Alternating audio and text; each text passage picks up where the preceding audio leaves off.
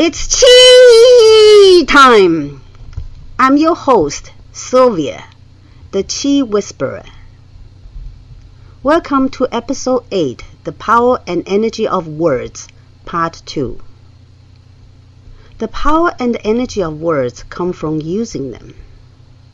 Each word has its history and carries energy accumulated from the history. At the same time, the words also carry the energy of the user.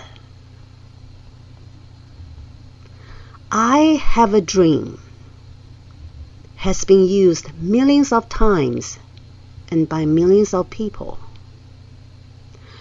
After Martin Luther King said them, these 4 words mean so much more.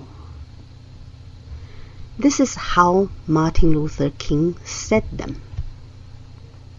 I have a dream. The backdrop of him using these 4 words is that people were protesting social injustice. These 4 words are Martin Luther King's protest. He said them with enormous forward-moving energy, paving the direction of the movement of seeking social justice. These are words with the power of constructive energy.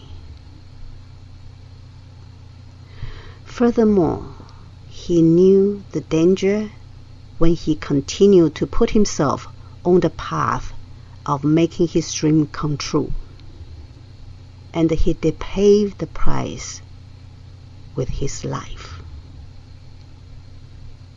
His action put so much more power and energy into these 4 words.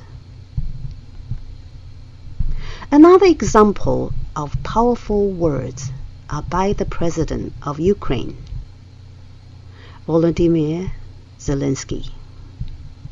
In the midst of his country invaded by Russian President Putin, Zelensky's words are, "It's victory when the weapons fall silent and the people speak up." That is his dream. His words point the direction of the dream. He backs up his dream by staying in his country, leading his people.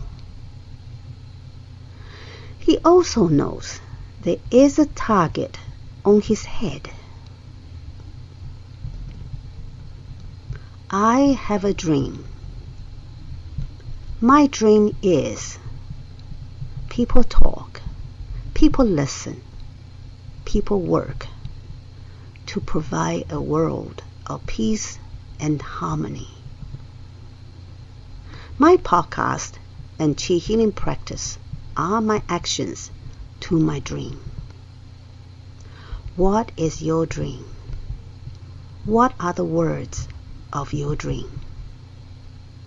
What is your action behind your dream? Thank you for listening. Please join me next week for Faith in Yourself, Part 1. Bye for now. May the Chi be with you and your dream. I have a dream that one day on the red hills of Georgia, the sons of former slaves and the sons of former slave owners will be able to sit down together at the table of brotherhood. I have a dream that one day even the state of Mississippi, a state sweltering with the heat of injustice, sweltering with the heat of oppression, will be transformed into an oasis of freedom and justice. I have a dream